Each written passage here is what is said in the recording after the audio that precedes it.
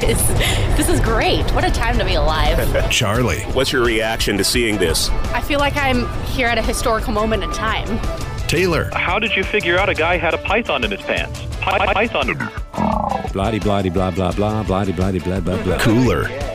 Yeah, baby. The KOMO Watercooler with Charlie Harger and Taylor Van Cise. Welcome to the KOMO Watercooler. I'm Charlie. And I'm Taylor. Coming up on today's show, the free 11 mosquito lifestyle is about to catch up with them. the plan to give mosquitoes STDs and by doing that, fight the Zika virus. And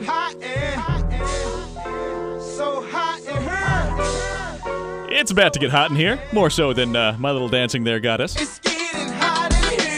I will leave on all my clothes. And we're feeling the heat in Western Washington. Our buddy Scott Sistek talks to us about how they forecast this sort of stuff. Carlene Johnson takes a look at the big picture. It's been a warm spring, so what does that say about wildfires this summer? Also, the guy in charge of writing one of the biggest video game series of all time, Warcraft, he joins us. But first, The real news. Seattle Mayor Ed Murray proposes the city buy an acoustic gunshot detection system. Says it's essentially a network of microphones throughout the city. The system is simple.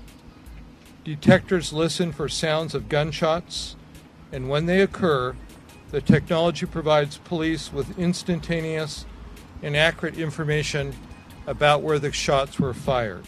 Councilman Bruce Harrell says similar systems have reduced crime in other cities. Agencies that have deployed and have been able to conduct a multi-year analysis have seen gun crime down 25 to 35% where this technology has been deployed. As for Seattle, the city council still needs to decide on when and where to deploy such a system and how much they're willing to spend. Amazon founder and CEO Jeff Bezos says he's passionate about encouraging space exploration for future generations. Speaking at the Code conference outside L.A., he said heavy industrial work could be done in outer space and perhaps the Earth could be rezoned for residential and light industrial work. I think you go to space to save Earth. And we know about the solar system now. We have sent robotic probes all over the solar system. Let me assure you, this is the best planet. Bezos has the money to pay for this sort of project. With Amazon reaching its all-time high in stock price this week, Bezos is thought to be worth around $63 billion. Taylor. I don't have that much, but what are you going to ask me for? If you had invested $1,000 in Amazon, $1,000 when? In 1997. Okay, age 6? Yes. Okay. It would be worth more than $480,000 today. So the fact that my parents did not do that for me in 97 is tantamount to child abuse? Yeah, Okay, I call CPS. Yeah, or at least child endangerment. Or perhaps Ronald McDonald could help. I hope so. $480,000, it's a lot of cash, but it still won't buy you a house in Seattle. Home prices in our area are up more than 10% compared to this time last year. And a real estate expert from the University of Washington says high prices are somewhat a mixed blessing. The median home price in Seattle is now more than $500,000, and our home prices continue to skyrocket with the S&P Case-Shiller Index showing prices rose 10.8% compared to this time last year. Peter Orser is the director of the University of Washington Runstad Center for Real Estate Studies. He says we can thank all those new jobs coming to town and low interest rates for the boom. And then you have the supply issue, which is very restrained because people don't want to necessarily put their house on the market because then they have a decision to make. And so it's created to a limited supply in existing housing and because of land supply, a restrained supply of new housing. So we're getting supply issues both way, new and resale. He compares Seattle to the Bay Area. They have the same issues, a restricted land base and geography of water and hills. They have a booming employment market and low rates. And those things are, that's our future. San Francisco is where we're headed. There's just no question in my mind. And while it's welcome news for many homeowners, Orser views this as one of the top 3 issues facing our region, along with education and transportation. Lack of affordable housing, he says, pushes the working class farther and farther out from their jobs, which could result in unforeseen consequences in the years to come. Well, a super hot forecast this weekend. It was really hot today. It was so hot today I saw a robin dipping his worm in Nestea. And this man is our Nestea.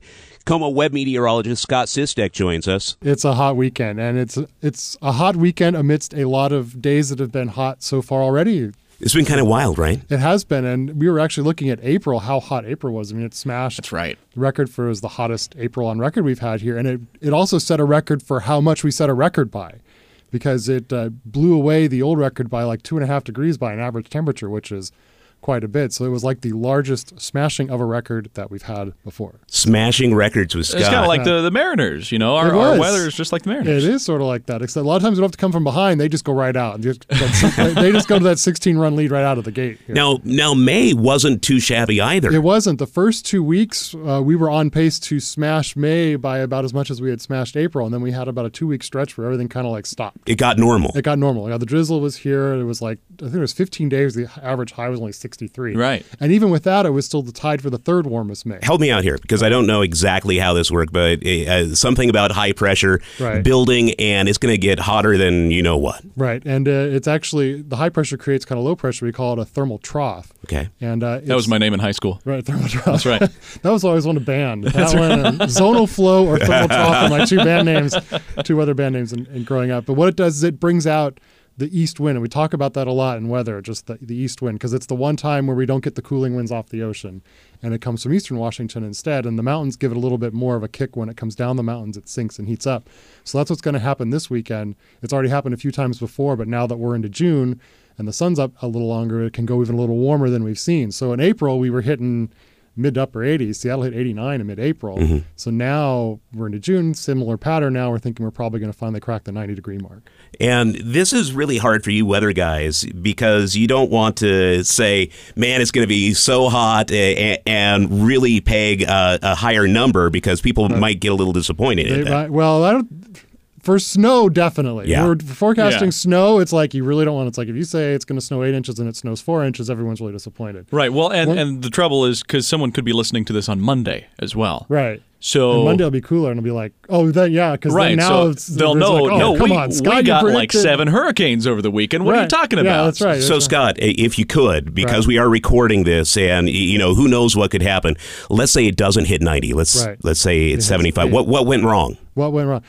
The marine push came in real early, and it mixed with we'll say a low pressure center that formed out of nowhere. Scott, offshore. It snowed over the weekend. Freak June snowstorm. What happened? I know.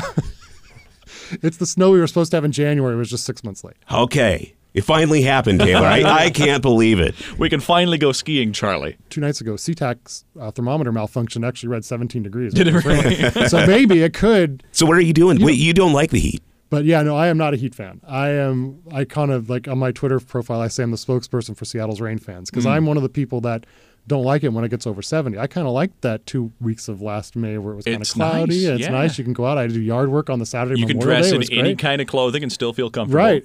For me, it's great. And so I kind of did a poll going into this weekend, because I said it was going to be 90, and I said on Facebook, well, is this like ugh, like it's going to be hot, or do you turn the frown upside down? Are you like excited? And about 70% said too much. Too much. Yeah. 90 degrees is too hot. Too hot. And listen, if you're going to the coast trying to cool off, this may not be the weekend. I mean, you're from Astoria. I used to live in Nema, and really, they're going to be cooking down there. They'll cook for one day. It's always one day shorter than the Seattle heat wave, because the cooling air starts there first. So Saturday, it's going to be just as hot on the coast as here. It'll probably be 85. Forks gets kind of freaky. They can get up toward 90 with the Olympics there. But Sunday, they'll cool off. So if you really need to get away, I mean, good luck with the traffic and ferries, but it'll be much better on the coast Sunday. But that'll actually be the hottest day here in Seattle. That's when we think it's probably going to hit 90. Yikes. For the first time. Could it hit 95? It could hit 95. Could it hit 100 degrees? It won't hit 100. What if it does? It won't. Can we just record that just in case? If it hits, it's now Tuesday, and we've had 4 days in a row of 100 degrees. Every day this weekend. No, then then go ahead and play this. I think I'm used to it too. It's like, wow, Scott nailed it, 102 or 4 days. But no, 100 is so rare here, and who knows when that. And we've only done it twice, and it's all been in the last 94 was the first time, and then 2009 was the last time. Can we just recall 2009? I know you're a busy guy. I remember watching you having to scramble because the computer graphics you use on TV could not accommodate three digits. That was the first time we ever put a 3-digit forecast, because the first time it hit 100 was in 94, and we didn't think we had the forecast like 97. Mm-hmm. So it hit it. But this one, it had hit like 97 the day before, and all the models said it was going to hit 100. So we forecast 101. And so, yeah, we were there with Steve Poole on the computer. We're like, okay, we've got a problem. It's like a Y2K thing for weather. We've only got 2 spots. So we had to go in there and like manually turn off the graphic thing and like shrink the font down and like, okay, we got to make this thing for 3 digits. So luckily, we only had to do it one day so far. Yeah, that was a rough year. I was moving into school at Washington State in Pullman. So the 100 degrees over here, it's like over there was ridiculous. It was like 127. Oh, yeah, I was just cooking in my dorm room.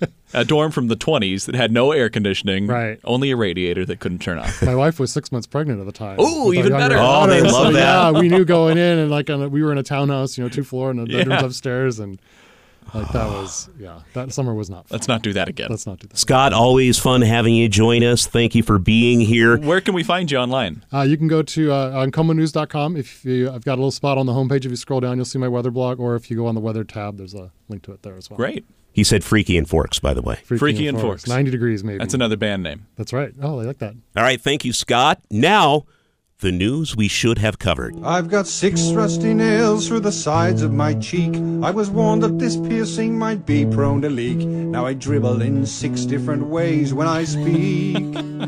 Yeah, young New Yorkers, they're a holy bunch, you could say, Charlie. Researchers say nearly a quarter of young adults in New York City have a body piercing somewhere other than an earlobe. New York Post reports on the city health department's findings. The agency says 21% of 25 to 44-year-olds are pierced, and that compares to 14% of all adults in the city. Health officials are studying body piercing because it can spread blood-borne diseases. Look at me. Look at me, Taylor. You know what I'm not doing right now? Getting your body pierced? I am not asking you. Not asking. Not going to do it. I think, I do fall in the age range, and I will be the first to tell you, I don't have any body piercings yet. Coward. Hey, 'cause I got high, because I got high, because I got high. La-da-da-da-da-da, indeed, Charlie. Mile High Stadium would seem like a natural for a legal pot company. The future of naming rights for the Denver Broncos Stadium is headed for a court fight. Sports Authority, they went bankrupt. They have the rights, and they hope to sell it. City is fighting the move in bankruptcy court, saying Sports Authority hasn't paid more than $2 million in payments since February. So this being Colorado, there are some marijuana companies that would like to take over the naming rights. They'd be happy to link their names to Mile High. It's a big industry. Remember the Alamo. Texas police say a facial tattoo of the Alamo made it easy to remember a robber. His name is Derek Caballero of San Antonio, and he's accused of robbing another man at gunpoint earlier this year and had recently been behind bars when he was identified as the robber. He was picked out of a photo lineup. Police say the victim was able to figure out who he is because he had the Alamo tattooed on his chin, multiple charges in the works. And this is exactly why I don't have any visible body piercings in case I ever decide to, commit major crimes. Mug a guy. I don't want to have, a tennis ball hanging out of my bottom lip. I'm proud of you for that, Taylor. We're all proud of you. They don't allow that either at Brigham Young University. Students there say they still aren't sure that a prank involving supposedly fake urine was actually a prank. Okay, here's what happened. Students in a physiology class taught by Professor Jason Hansen say he gave a student the chance to earn extra credit by drinking a vial he said contained his own urine. Would you do it? No! Oh, well, the prank was caught on video by one of the students and posted online, where it got some mixed reactions. It sure is. You got 15 seconds. Go. Chug. How did that taste? It was gross. Good. It's supposed to taste gross. Well, Professor Hansen posted a note to students 3 days after the class saying that, quote, urine was actually just diluted vinegar and some food coloring. Hansen says the prank is a lesson about how doctors used to taste urine to help them screen patients for diseases. Students say they still aren't sure he's telling the truth. I teach a college course. Have you ever had them drink their own bodily fluids? I have not, so I think I should get a Teacher of the Year award. It's coming your way. That's when I joined the Facebook Tenants at an apartment complex in Salt Lake City being threatened with eviction if they don't accept a Facebook friend request. Some residents told KSL-TV that notices were taped to their doors last week saying they had 5 days to become friends with City Park Apartments. Be my friend or else. If tenants didn't accept the request, they would be breaching their rental agreements and could be evicted. They were also warned not to post anything negative about the apartments on the social media site. That's plumb un-American, in my opinion. While the contract addendum would give the complex permission to post pictures of tenants and guests on their Facebook page, a tenants' rights attorney says the Facebook addendum might be discriminatory to people that don't use the site. That's nutty, right? Well, the last apartment complex I lived in, they actually gave me a discount on rent 1 month for becoming their Facebook friend. It was worth it to me. I have no idea what kind of pictures they took, though. That's just creepy. It's a no, little thank creepy. you. No. Very odd. You want to Snapchat me later? No.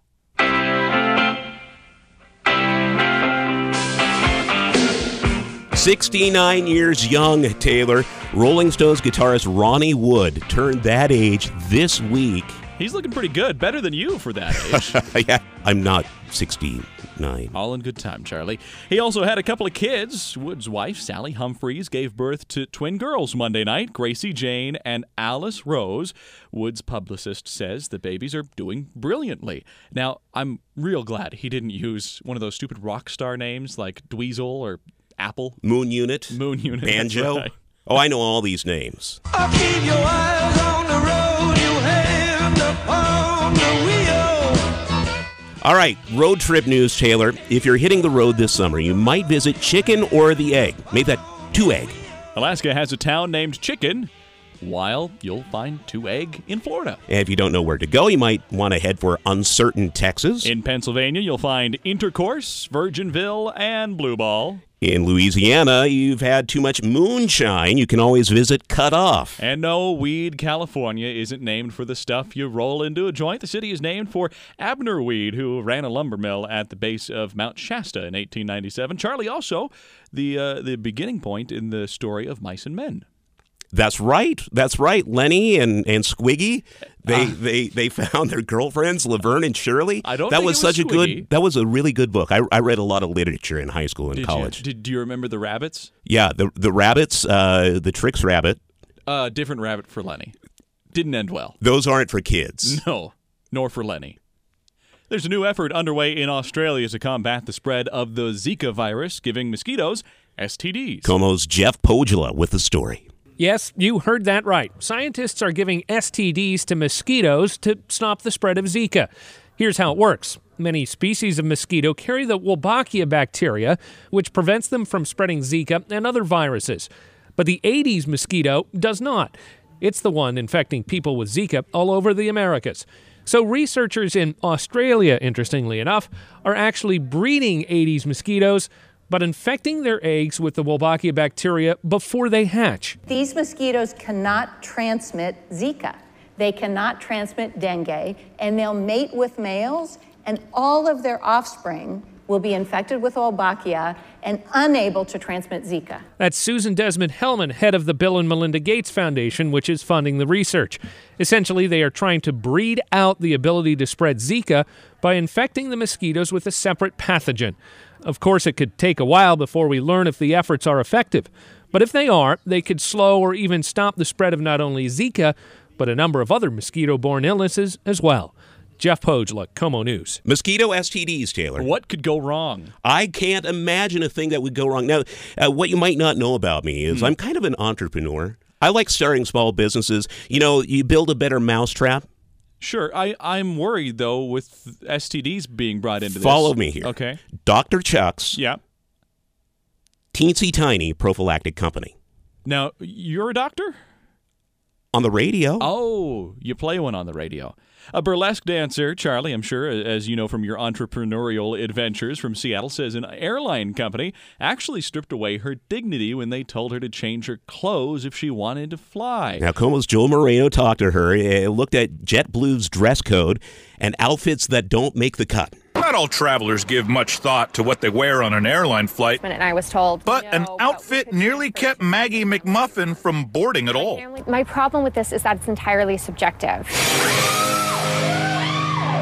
Maggie McMuffin is a stage name she uses in her burlesque acts. The entertainer was flying on JetBlue when an airline worker approached and said the pilot decided her striped shorts were inappropriate. McMuffin says it was her only outfit and offered a compromise. I could tie a sweater around my waist, I could get a blanket from you guys, and they were told, well, if you don't change your clothes, you're not going to be able to board this flight. Reaction from passengers at SeaTac was mixed. I would hate to sit next to someone dressed like that, honestly. I wouldn't wear them on a plane, but she's welcome to. I don't think it was inappropriate. An airline spokesperson tells Joel their contract of carriage allows JetBlue to deny boarding to any customer whose clothing may be offensive to the viewing public. Now, JetBlue offered an apology and a $162 flight credit to McMuffin. Her last name, I'm not sure if this is her given name. I think it's a stage name. You think so? I don't recall it, coming up as some of the other Christian names in the Bible.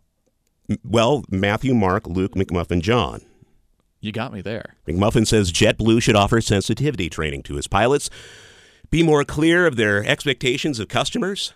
And now, something completely different. This is no ordinary story. Quick, I need Eddie Murphy as James Brown on SNL. What do hot tubs have to do with anything? I'll get to that in a sec. First, the backstory. Billionaire Elon Musk, the Tesla, SpaceX, PayPal guy, he's a genius. Probably not an evil genius. Probably. He was asked a question at the Code conference. This is deep. Simulation. I've had so many simulation discussions, it's crazy. Okay. So the idea is, right, any sufficiently advanced civilization could create a simulation that's like our existence, and so the theory follows that maybe we're in the simulation. In other words, how can we be completely sure what we are experiencing is real life and not some sort of computer simulation? 40 years ago, we had Pong, like 2 rectangles and a dot. That was what games were. Now, 40 years later, we have photorealistic 3D simulations with millions of people playing simultaneously, and it's getting better every year. And soon we'll have virtual reality. If you assume any rate of improvement at all, then the games will become indistinguishable from reality. I know you're waiting for the hot tub part, but this is fascinating. It would seem to follow that tell me what's wrong with that argument. Is the answer yes? The argument is probably. I mean, but I just like, is there a flaw in that argument? I mean, someone. I'm not sure what the error. No. The argument makes sense. So the assumption then is that somebody beat us to it, and this is a game. No. There's a 1 in billions chance that this is based reality. Oh, okay. Does he think about this a lot? It got to the point where basically every conversation was the AI/simulation conversation. And my brother and I finally agreed that we would ban such conversations if we were ever in a hot tub. That was like, because that really kills the magic. Killing the magic. So maybe we should be hopeful that this is a simulation, because otherwise... Because they could reboot it. Well, otherwise, either we're going to create simulations that are indistinguishable from reality, or civilization will cease to exist. Those are the 2 options. Could the hot tub be a simulation? Could his brother? I like those odds. Okay. The Matrix may never let us know. Go to get me in the hot tub. I can't stand it. Here I go. I can't stand it. It seems many of us still believe our machines could get the better of us, as in 2001: A Space Odyssey. I'm sorry, Dave. I'm afraid I can't do that. Or worse, Terminator. Hasta la vista, baby. But at least one voice of reason shines through our nightmarish beliefs about artificial intelligence, nothing to do with hot tubs.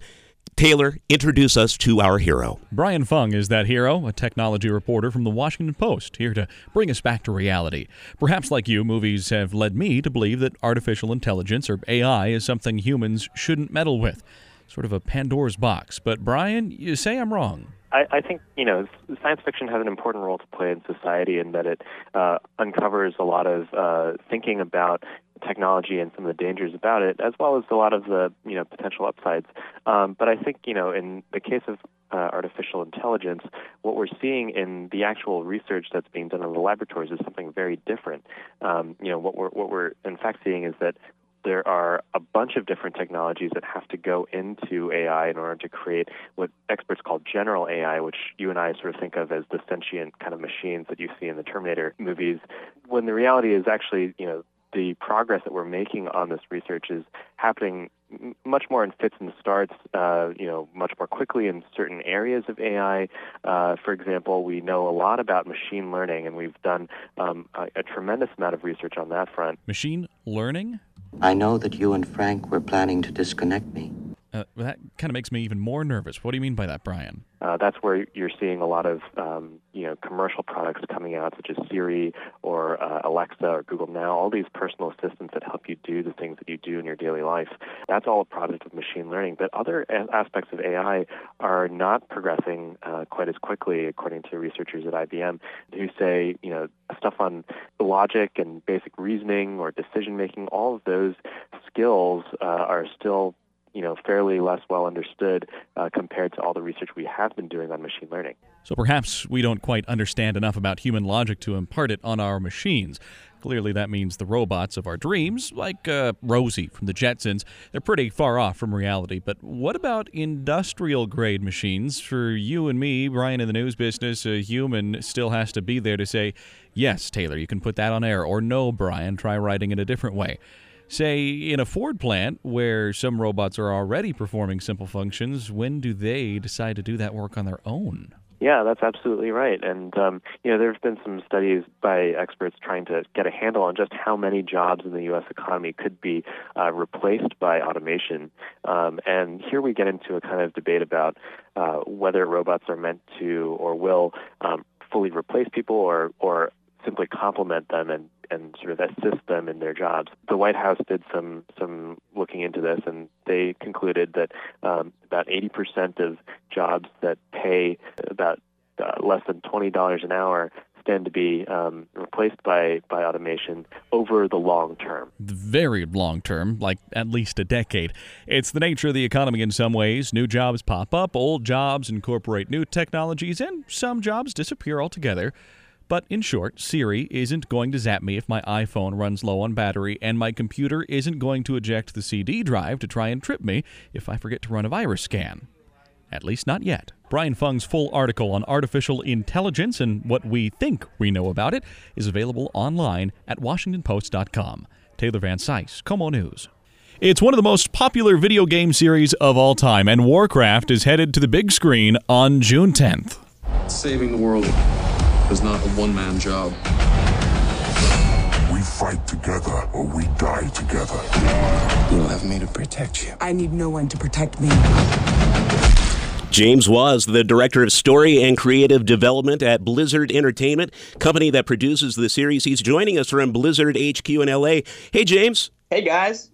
So, James, sounds like you guys are kind of a big deal there at Blizzard. What is it that you say you do around there? We make we make little games. We make this little game called Warcraft, Overwatch, Diablo, StarCraft.